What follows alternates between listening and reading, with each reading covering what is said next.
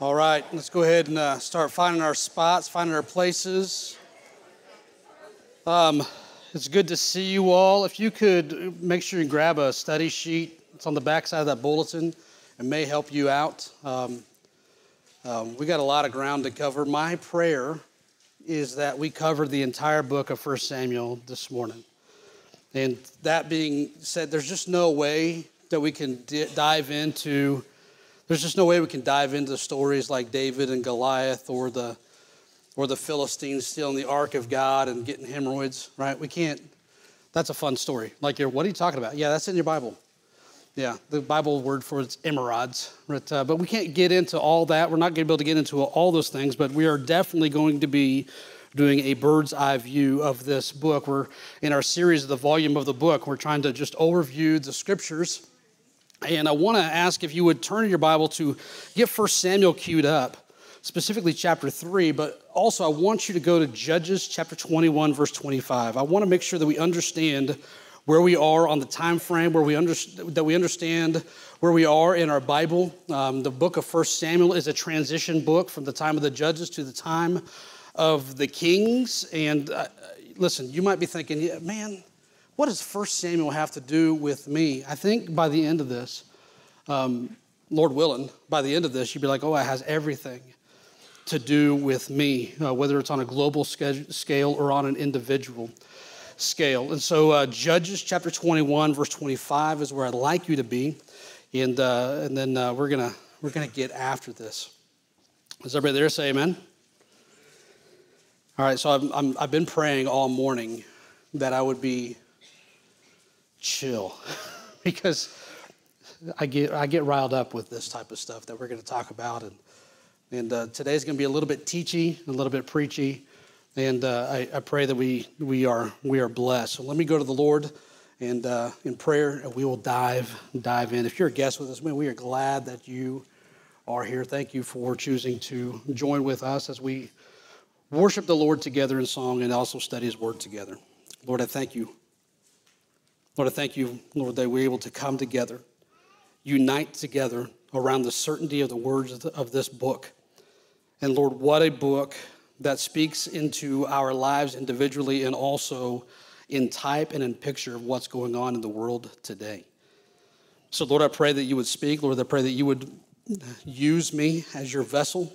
Lord, I pray that we would hear from your word and not from me. Lord, I pray that the things that we hear today will be studied out and proved out. Lord, that we'll take these home and study these things out for ourselves. Lord, I pray that you would, Lord, I pray that you would be glorified. And Lord, that we'd understand where we fit in your timeline on this planet. Lord, I pray that you'd use this book to accomplish that. In Jesus' name I pray, amen. All right, so I ask you to go to Judges 21 and verse 25. I've been mentioning this verse numerous times over the last few weeks. And it says in verse 25, in those days. Now, if you're a Bible study student, you would understand that phrase, those days, typically, almost always, implies or is speaking about a time of tribulation doctrinally.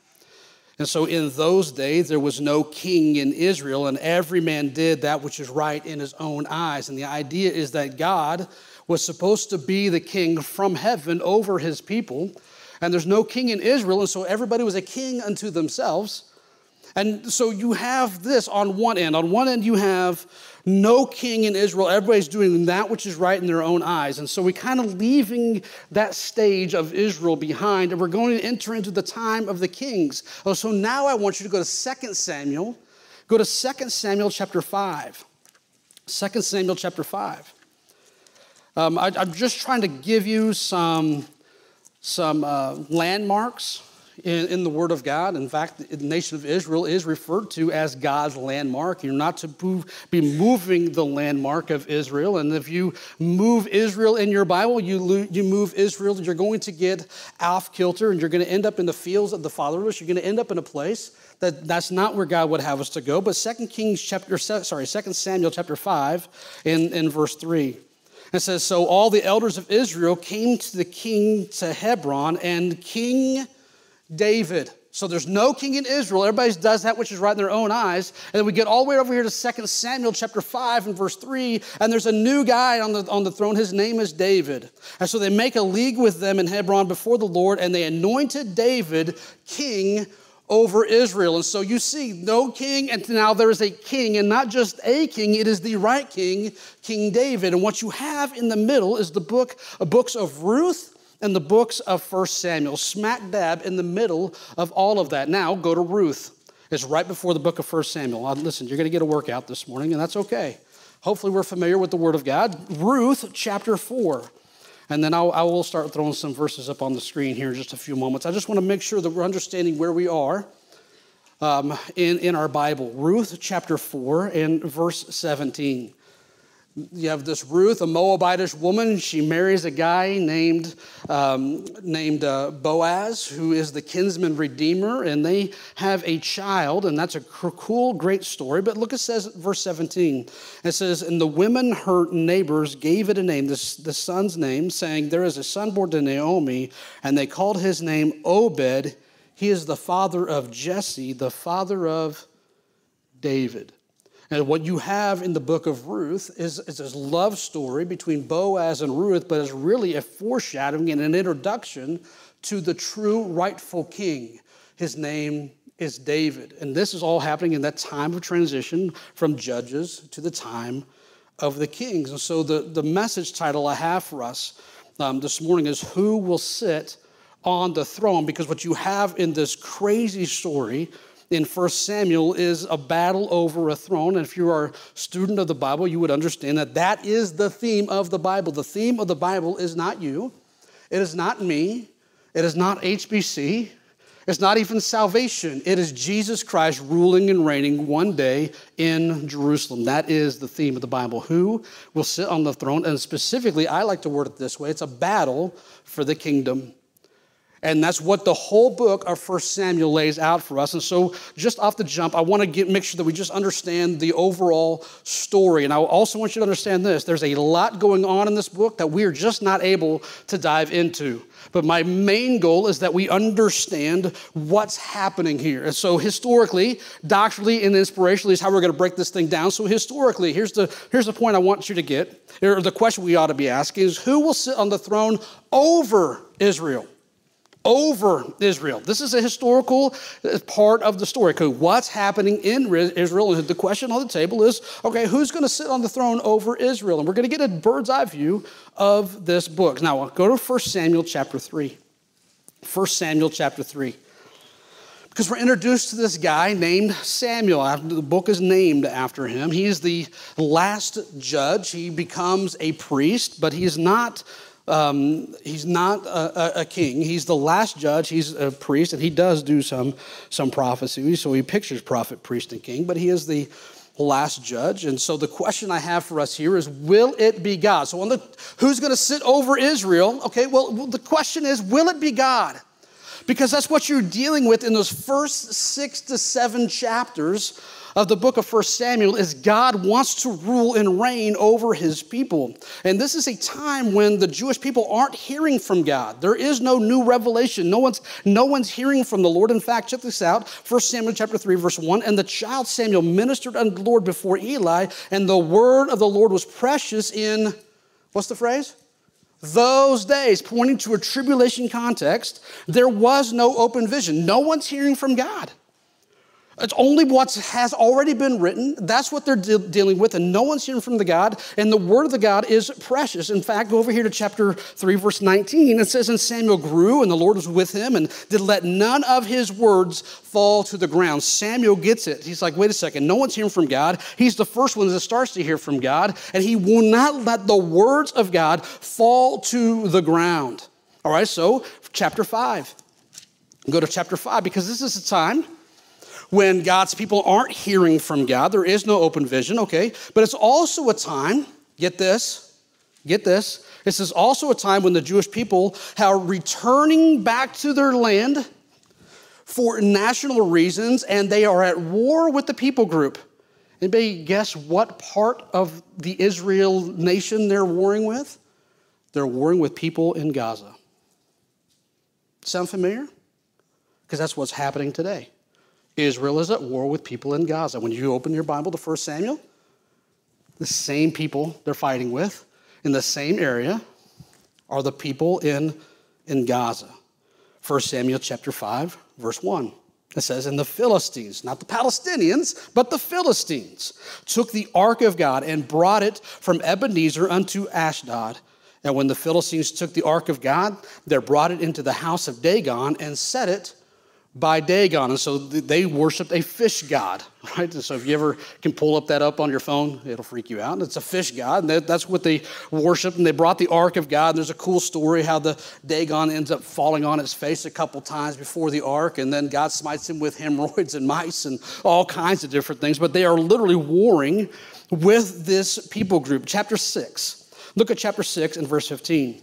So the Philistines get tired of this ark of God, and they put it on a cart, and they just say, get out of here. We don't want God's judgment. And they send it back on a cart. The nation of Israel finds it. The Levites take it down off this cart, verse 15. And the Levites took down the ark of the Lord and the coffer that was with it, wherein the jewels of gold were, and put them in the great stone. And the men of Bethshemesh offered burnt offerings and sacrifices the same day unto the Lord. And when the 5 lords of the Philistines had seen it, they returned to Ekron the same day, and these are the golden emerods. Now, listen, I'm not trying to be gross or funny, but God smites them with hemorrhoids, and he smites them with mice, and they make golden images of hemorrhoids. Weird. Is that not weird? That's weird. So they make golden images of hemorrhoids and of these mice, and they put them there, and it says verse 17, and these are the golden emerods which the Philistines returned for a trespass offering unto the Lord, for Ashdod 1, for, what's the word? Gaza 1, for Ashkelon 1. By the way, the bombs are blasting in Ashkelon just last night. For Gath 1 and for Ekron 1. These cities, way back in your Bible, are still existing today. Those same areas still today. And here they're not fighting with bombs, but God is fighting for them. But I just want you to see that they're fighting an enemy in the same area. Go to chapter 7, verse 3. And Samuel comes to them, and Samuel spake unto all the house of Israel, saying, if ye do return unto the Lord with all your hearts, then put away the strange gods and Ashtaroth from among you, and prepare your hearts unto the Lord, and serve him only, and he will deliver you out of the hand of the Philistines. Then the children of Israel did put away Balaam and Ashtaroth and serve the Lord only. This is a time when the nation of Israel is God's people in name only. They're not really serving the Lord. They're serving false gods. Now, if you think about the nation of Israel today, I think about their flag. And what's on their flag? It's a big blue star, isn't it? It's a star of Rephaim. It's a false god star. That's what it is. And so you have the nation of Israel who are Jewish in nature. They're God's people in nature, and yet they're bowing to a false god. And there's going to be a time where God brings them back, and they're going to have to return not just to the land, but return their hearts unto the Lord. Same thing we're reading here in 1 Samuel. Same exact thing. All right, so it's a time when they're not hearing from God. It's a time when they're returning to the Lord and to the land. But it's also a time when they no longer want God to rule over them. They want a figurehead. They reject God as their king. 1 Samuel chapter 8, verse 4. Verse 4. Then all the elders of Israel gathered themselves together and came to Samuel unto Ramah and said unto him, behold, thou art old, and thy sons walk not in thy ways. Now make us a king to judge us like all the nations.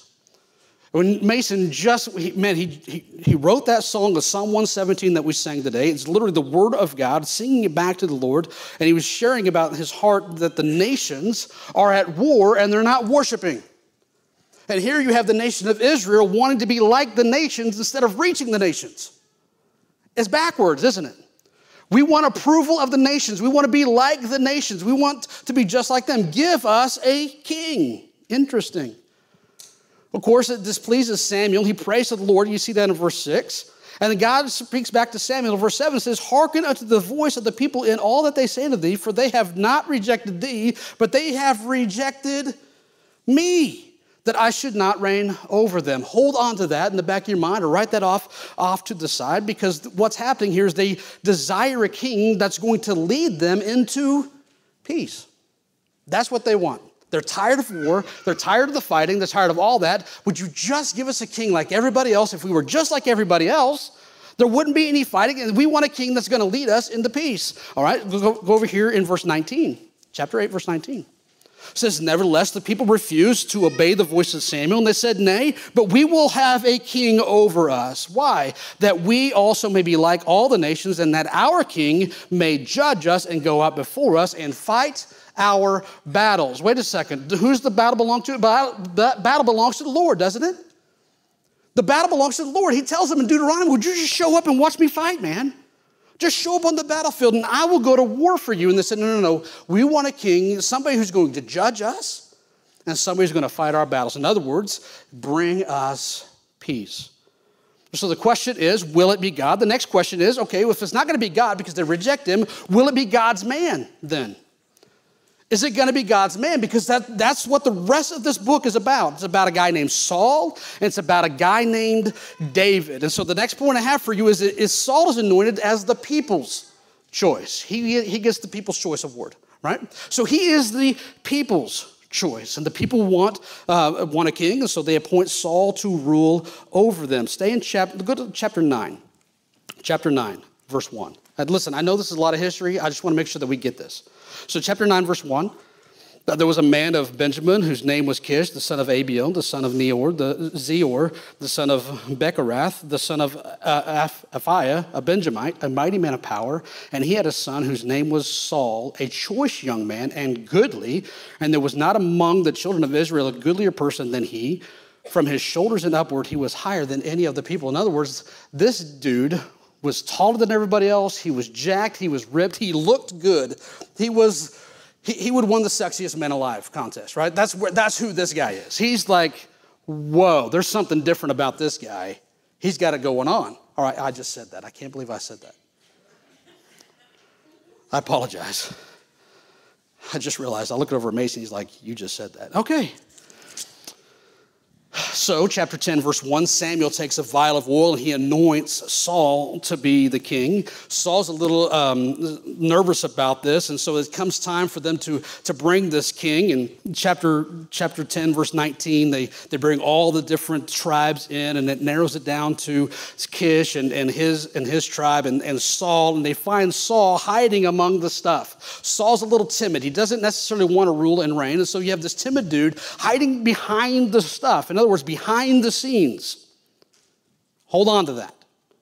Hold on to that. Verse 22. Therefore they inquired of the Lord further if the man should yet come hither. And the Lord answered, behold, he hath hid himself among the stuff. And they ran and fetched him thence. And when he stood among the people, he was higher than any of the people from his shoulders and upwards. And Samuel said unto all the people, see ye whom the Lord hath chosen, that there is none like him among all the people. And look at this. And all the people shouted and said, God save the king.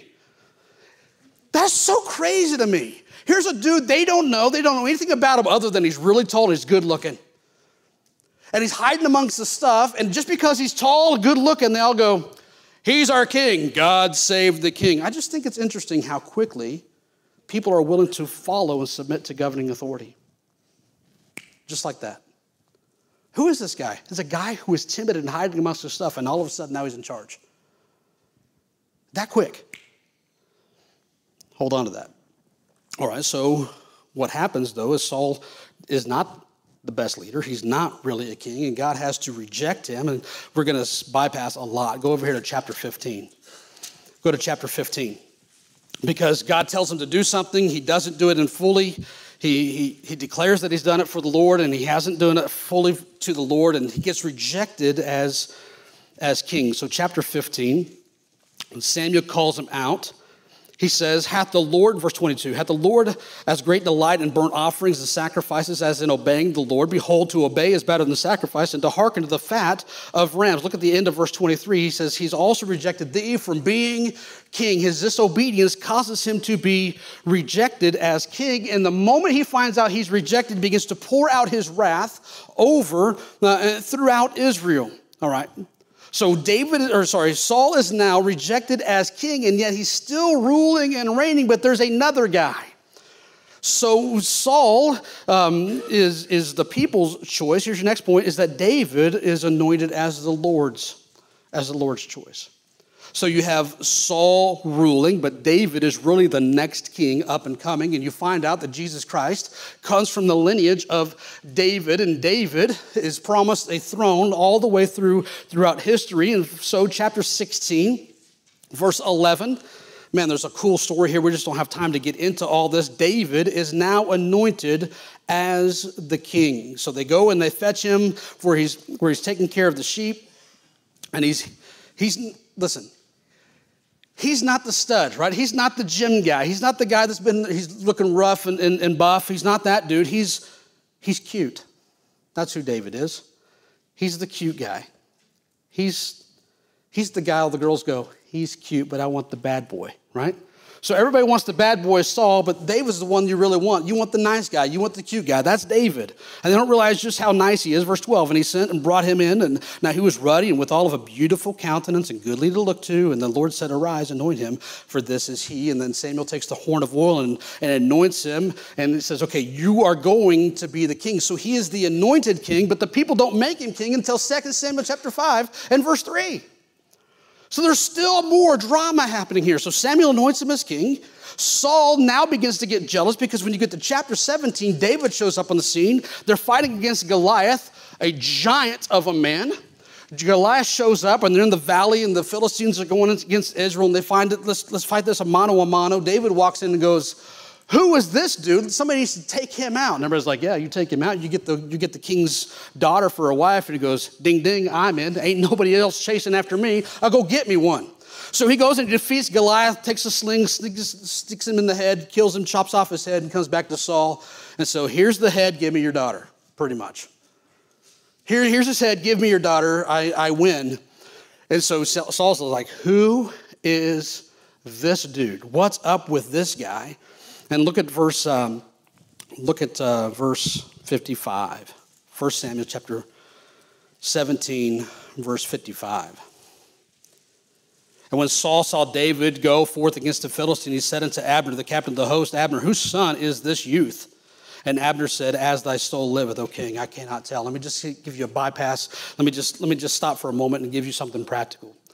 Listen, when you are serving the Lord and you are doing exactly what God would have you to do, people take notice and they ask this question. They don't ask who you are, they ask who your father is.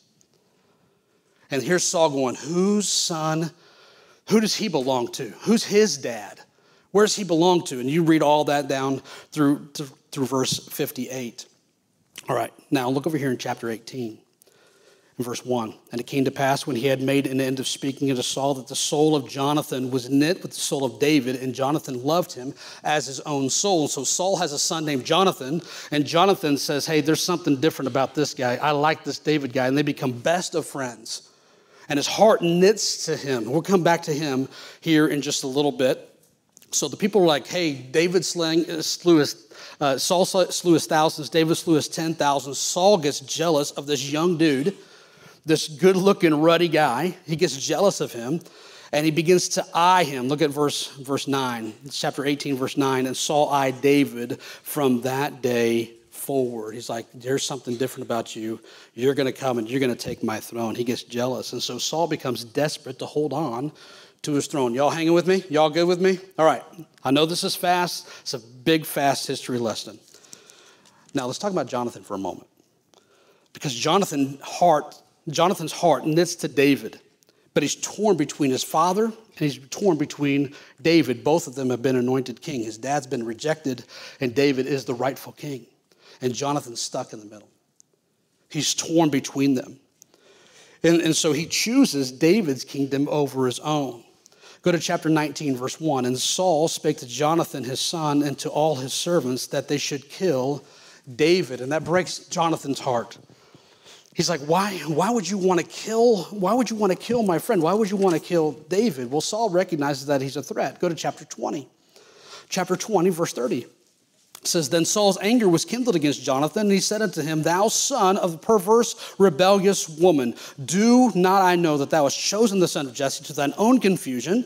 and unto the confusion of thy mother's nakedness. For as long as the son of Jesse liveth upon the ground, thou shalt not be established, nor thy kingdom. And so Saul's like, listen, I'm trying to help you out, man. I'm trying to make sure that you get the kingdom after me.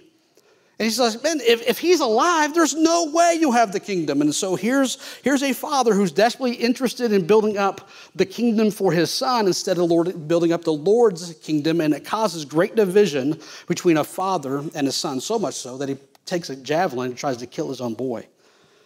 He tries to kill him. And so Jonathan chooses David's kingdom over his own. And how does he finally solidify that? Go to chapter 31.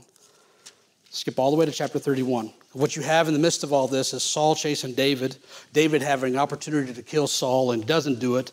And finally, there's a big war happens. And in 1 Samuel chapter 31, Saul's house dies. 1 Samuel chapter 31, verse 1. It says, now the Philistines fought against Israel, and the men of Israel fled from before the Philistines and fell down slain in the mount of Gilboa. And the Philistines followed hard upon Saul and upon his sons, and the Philistines slew Jonathan and Abinadab and Mekashua and Saul's sons. In other words, and then later on, Saul falls on his own sword and he dies. The only way for David's throne to be established is if the other lineage dies off. And so Jonathan secures David's kingdom by dying with his father. He dies with him. All right, so y'all get the story? Y'all with me? Y'all get the story?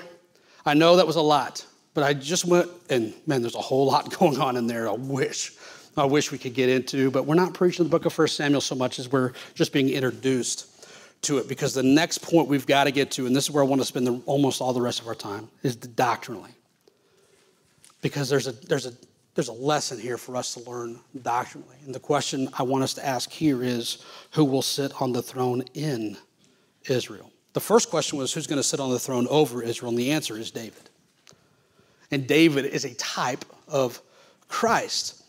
But whenever you come to the Word of God, there's always a historical application, a prophetic or doctrinal application, and a personal or inspirational application. And man, we've got to get this as believers. We've got to get this. So I'm going to ask that you get your pen ready and write down a lot of references. I'm going to throw a lot of them up on the screen for you, because what you find in 1 Samuel, it is a picture of the second coming of Christ. Jesus Christ already came once, didn't he? Didn't he? He already came once, but he is coming again. And this whole book of 1 Samuel is an illustration of that. In fact, the first 7 chapters picture the first coming of Jesus. So the question I have for you is, will it be God as man? Who is going to rule over rule over the world in Israel? Well, the question is, okay, will it be God as man? Remember, there's no king in Israel. Everybody's doing that which is right in their own eyes. Interesting, when you get to the Gospels, Matthew, Mark, Luke, and John, and you begin to study the first coming of Jesus, you have nations ruling over Israel, and any king that they have is nothing more than a puppet. There's nothing more than a puppet. It's not really anybody serving, not really anybody ruling over the nation of Israel. And so it's also a time, interesting enough, it's also a time when there's no open vision and no one's hearing from God, because there's been 400 years of silence between the book of Malachi and the book of Matthew. Just like it is in the beginning of 1 Samuel, just exactly how it is in the Gospels. It's a time of silence where God is not speaking until he does speak. And how does he speak? He shows up in embodied form of the Word of God. John chapter 1 and verse 14. And the Word was made flesh and dwelt among us. The Word of God that they haven't been hearing all of a sudden shows up on the scene. It's Jesus Christ. He's the Word, and he's made flesh. He dwells among us, and we beheld his glory. He's full of grace and truth. And so it's a time when the Jewish people aren't hearing from God until God shows up and says, hear me. I got something to say. But they let his words fall to the ground. But it's also a time when God renews his offer to rule over them. Now, what's interesting is when Jesus shows up on the scene, we're going to get into this on Wednesday nights very soon. When he shows up on the scene, he offers the kingdom of God and the kingdom of heaven. Matthew chapter 4, verse 17.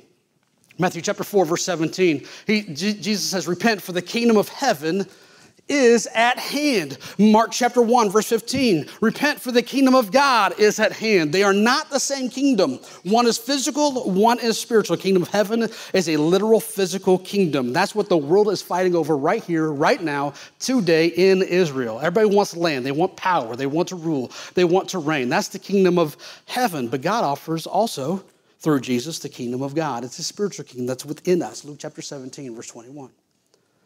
It's a spiritual kingdom, and Jesus comes offering them both. And what happens when he offers both kingdoms? The Jews say, no, we want a king. And so in John chapter 1, verse 11, Jesus comes to them and they receive him not. John chapter 19, verse 15 says, we have no king but Caesar. That's what they said when God offers to rule and reign over Israel and over all the nations from Jerusalem. And they reject him. They reject both kingdoms. They reject the kingdom of God and they reject the kingdom of heaven. So the question is, will it be God as man? And the answer is, no, not yet.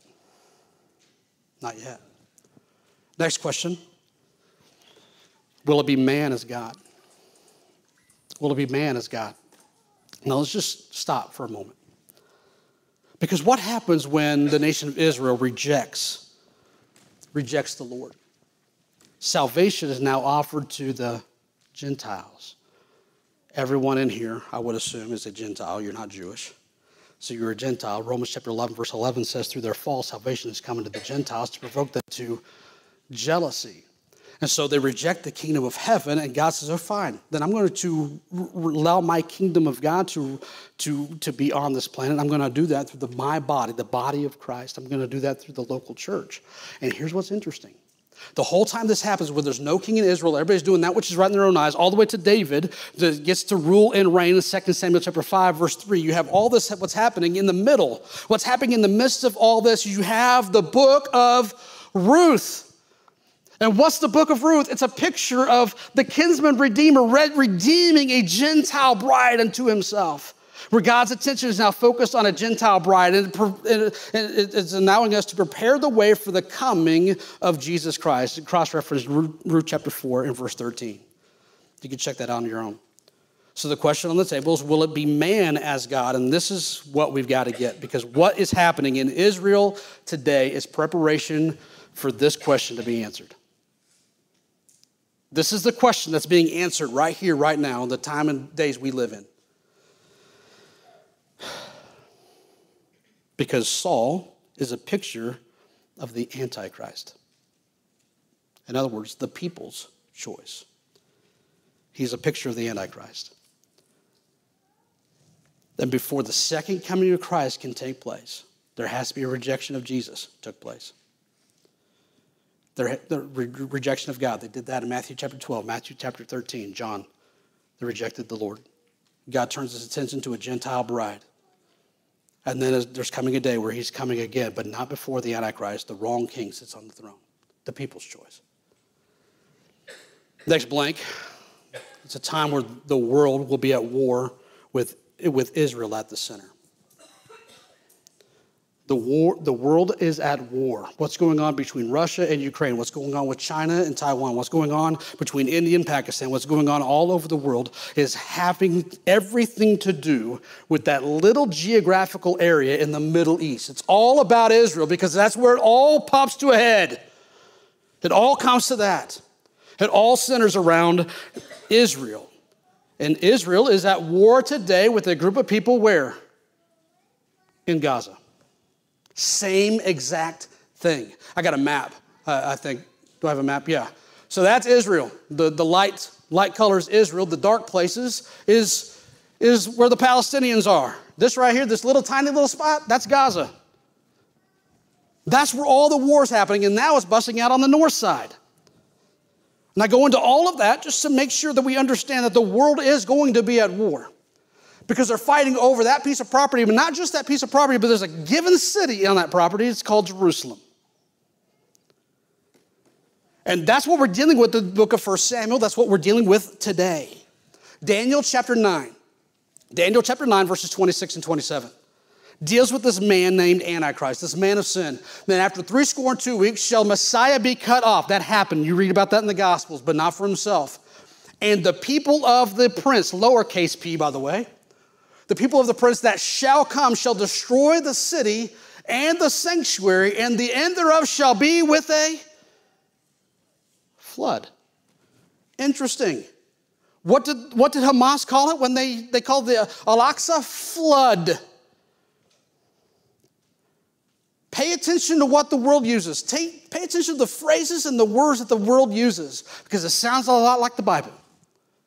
And until the end of the war, desolations are determined, and he, that's the Antichrist, shall confirm the covenant with many for a week. This is all going to boil down to where it's going to get so bad that everybody's going to be sick and tired of war, and they're going to seek out one individual who's going to bring us peace. And they're going to do that through a covenant. He's going to confirm the covenant with many for a week. And if you study this out, it's not a week as in 7 days, but it's a week of years. And so it's a 7-year period of supposed peace. All right, the next plank I have for you is the people will choose a king to bring them peace. Just like the people chose Saul, the people are also going to choose this man of sin. The world is desperate for peace, and they're going to be quick to raise up, and they're going to follow a global king. Daniel chapter 11, verses 21 and 22. And in his estate shall he stand up a vile person, that's the man of sin, to whom they shall not give the honor of the kingdom, but he shall come in peaceably and obtain the kingdom by flatteries. He's going to be a good speaker, an orator. And with the arms of a flood shall they be overthrown before him, and he shall be broken, yea, also the prince of the covenant. And what's interesting is this guy is going to come in, he's going to start getting everything ordered, and he's going to allow this covenant, I'm sure, is going to allow the nation of Israel to build the third temple. People aren't going to like that, and somebody's going to carry out an assassination attempt. That's your next point. He's going to be rejected as king through assassination, and what we know, according to Revelation chapter 13, verses 3 and 4, that he's going to resurrect from the dead. He's going to be embodied by Satan himself, and then he's going to walk into the third temple. He's going to demand to be worshipped, and he gets assassinated, and he's going to pour out his wrath over all of Israel to solidify his throne, just like Saul. Y'all seeing this? Just like Saul, this is exactly what the Antichrist is going to do. He's going to do this. Now, we did not finish Daniel 9:27. Let's finish it here, Daniel 9:27. And in the midst of the week, he shall cause a sacrifice and oblation to cease, and for the overspreading of abominations, he shall make it desolate. Cross-reference, we're going to know that he's going to walk into the third temple. He's going to declare that he is God. He demands to be worshiped as God. And he's going to cause the nation of Israel to be decimated. Zechariah says that 2/3 of the Jewish people will be killed. It's going to pale. The Holocaust is going to pale in comparison to anything that's getting ready to be poured out on the nation of Israel. 2 Thessalonians chapter 2. 2 Thessalonians chapter 2. Because you might be thinking, God, Tony, that's the Jews. Let them worry about it. What does that have to do with me? Why are we even studying about it? Why is this important? Well, Paul thought it was important. Paul thought it was important for the church to know. Verse 3, 2 Thessalonians chapter 2, verse 3 and 4. Let no man deceive you by any means, for that day, that's the second coming of Christ, shall not come except there coming a falling away first, and that man of sin, that's the Antichrist, be revealed, the son of perdition, who opposeth and exalteth himself above all that is called God, or that is worshipped, so that he as God sitteth in the temple of God, showing himself that he is God. Let me ask you this question. Is there a temple now? There is no temple in Jerusalem, but that day is coming. In fact, they have all the stuff ready to go for it. They're prepared. They're ready for it. And this Antichrist is going to, in the midst of the week, he's going to resurrect. Why? Because Satan imitates everything. He's a great counterfeiter. Satan's going to embody him, and he's going to walk in demand. He's going to demand to be worshiped. So the next question then is, will it be God over man? Will it be God over man? Because you had a man claiming to be God. And he was going to rule. But his rule is going to be short-lived. Because the real question is, will it be God over man? Because David, the rightful king, who's been anointed from the very beginning, is going to find himself on that throne. And David is a picture of Jesus Christ and the second coming of Christ. The man of sin will be dethroned. That's your next point. The man of sin will be dethroned. 2 Thessalonians chapter 2, verse 8. And then shall that wicked be revealed, whom the Lord shall consume with the spirit of his mouth and shall destroy with the brightness of his coming. Revelation chapter 19, verse 11, it's the second coming of Christ. It's Jesus Christ coming with his armies. He's coming with us. And I saw heaven open, and behold, a white horse. And he that sat upon him was called Faithful and True. And in righteousness he doth judge and make war. You see, when Jesus Christ comes, the second coming, there is no more Antichrist. He destroys it all in his coming. Praise the Lord. Amen. That day is coming for sure. And time is getting short. Next point I have for you then is that Jesus will sit on the throne in Jerusalem. Not just over Jerusalem, but he's going to sit on the throne in Jerusalem over all the nations. And Psalm 117 will fully come to fruition. Now, we have the opportunity to see that happen now and calling them unto the kingdom of God and salvation so that they might praise the name of the Lord in their language all over the world. But there's coming a day where Jesus Christ will rule from Jerusalem in a third temple, and he will rule for 1,000 years. And here's what's really cool, is you and I get to rule and reign with him if we suffer for him. I want you to get that last part. You don't just get to rule and reign because you're one of his. Nope. You get to rule and reign if you suffer with him and if you actually do the work. And that's revealed at the judgment seat of Christ. By the way, Mason and I were talking about this week. I think this is crazy. What did Lucifer want in the very beginning? He wanted to rule and reign with God. And God said, get out of here. You ain't doing that. And what does God do? Sorry. This is just cool. Lucifer desperately wants to be like the Most High God, and he wants to be ruling and reigning with God. And what does God do? He creates Adam in his image and his likeness, the thing that Lucifer wanted. And he gives you and I the opportunity to rule and reign with him, just like Lucifer wanted. It's like God's just going, nana, nana, boo, boo. You wanted it, and I'm giving it to somebody else. Man, that's so cool to me. So cool. Revelation chapter 19, verses 15 and 16. And out of his mouth, when he shows up, every eye is going to see him. And out of his mouth goeth a sharp sword, that with it he shall smite the nations and shall rule them with a rod of iron. And he treadeth out the winepress of the fierceness of wrath of Almighty God. And he hath on his vesture and on his thigh a name written, King of Kings and Lord of Lords. That's his name. That's the God that we've been praying to. That's the God that we've been singing to. That's the God that we're in submission to. That God. The rightful heir to the throne. That guy.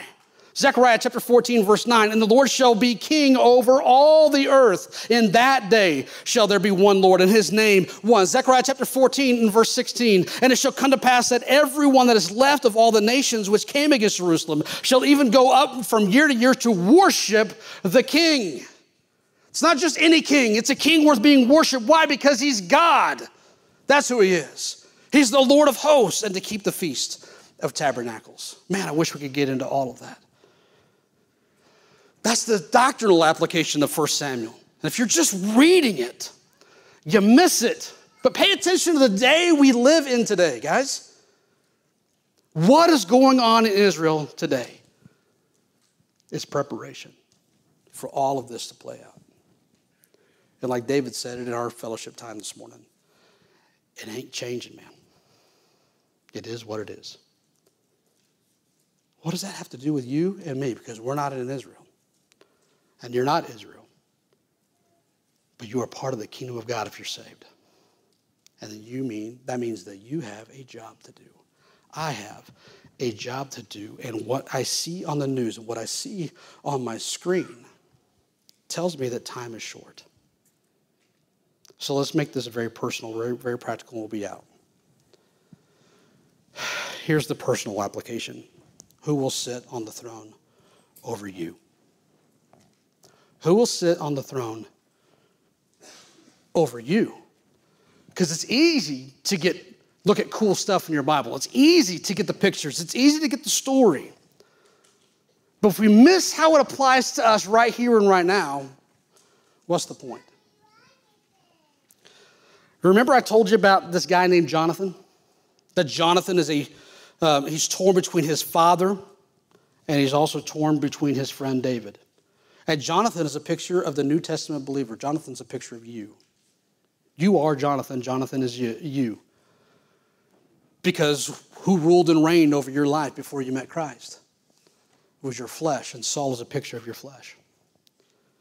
And the moment you get saved, there's a new king anointed. 1 Samuel chapter 16. His name is David.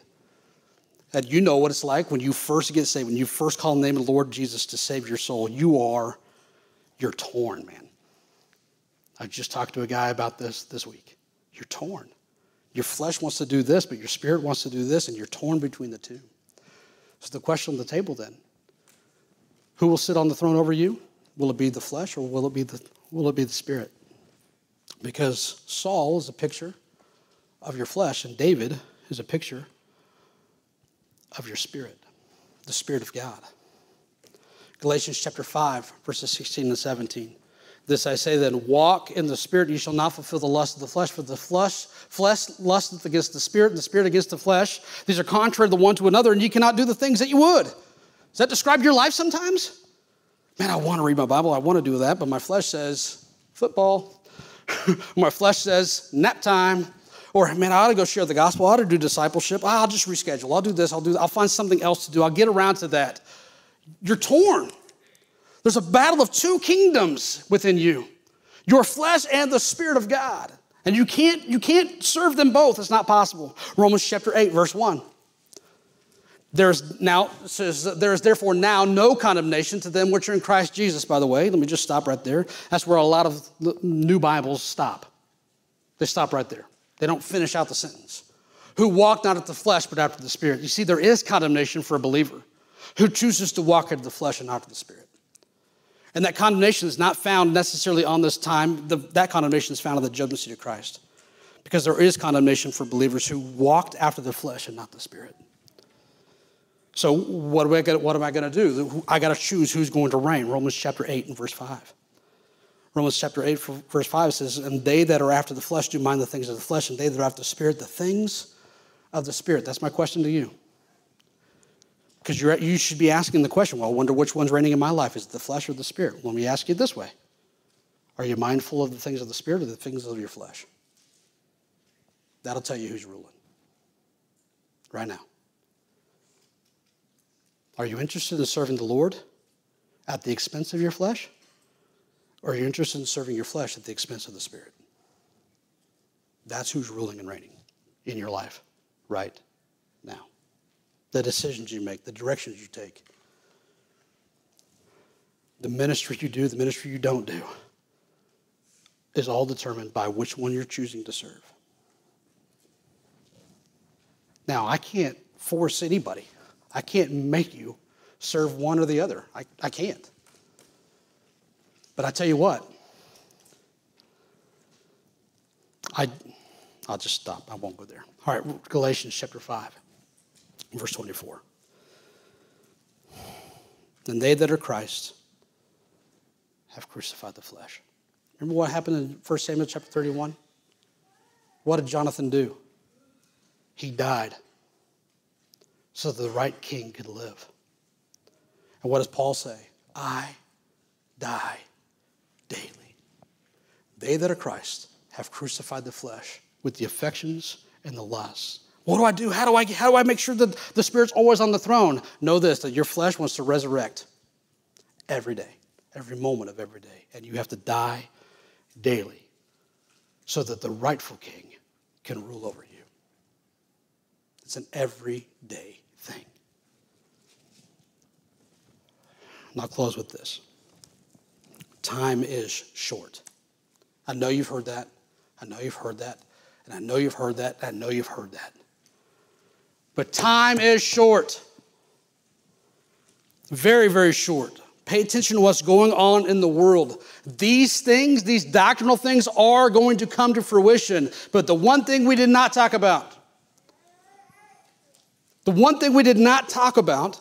is that we have a very short amount of time left on this planet. Why? Because the rapture of the church is coming. She's like, yeah, God's judgment, but the church is gone. That's right. The church is gone. The rapture of the church is not a reward. The rapture of the church is not a celebration. The rapture of the church is a judgment of God's people. We have a slice of time to make an eternal difference. And then God says, you're out of the way so I can focus on the nation of Israel. As a whole, the church, I'm not just talking HBC, I'm not necessarily talking about you. I'm talking about as a whole, God's church has been busy building their own kingdoms instead of leading people to Christ and making disciples. That's what we've got to be about.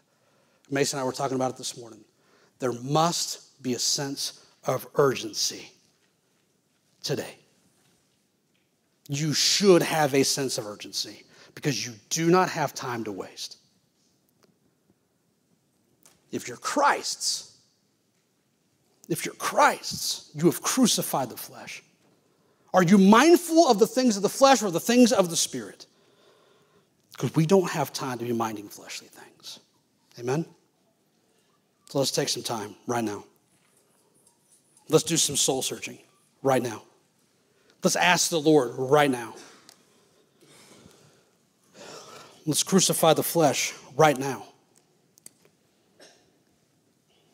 May David rule over our lives. May it be Christ. May it be the Spirit of God that rules and reigns over our lives. May we not be fleshly minded, pursuing fleshly things, their fleshly rewards, their fleshly kingdoms. But may we take advantage of the slice of time that we've been given to serve the Lord with our lives, because the rightful King should be on our throne right here and right now, knowing that one day that King is going to bodily show back up on this planet with me at his side, and I want to rule and reign with him. Let's pray and let's ask God for perspective on this world, because that Israel seems so far away, and yet it's right in your pocket. It's right next door, man. That Bible prophecy is happening before your eyes. And we don't have time to mess around anymore. We got to be about it. Let's do business with the Lord, and I'll pray, and we'll get out of here.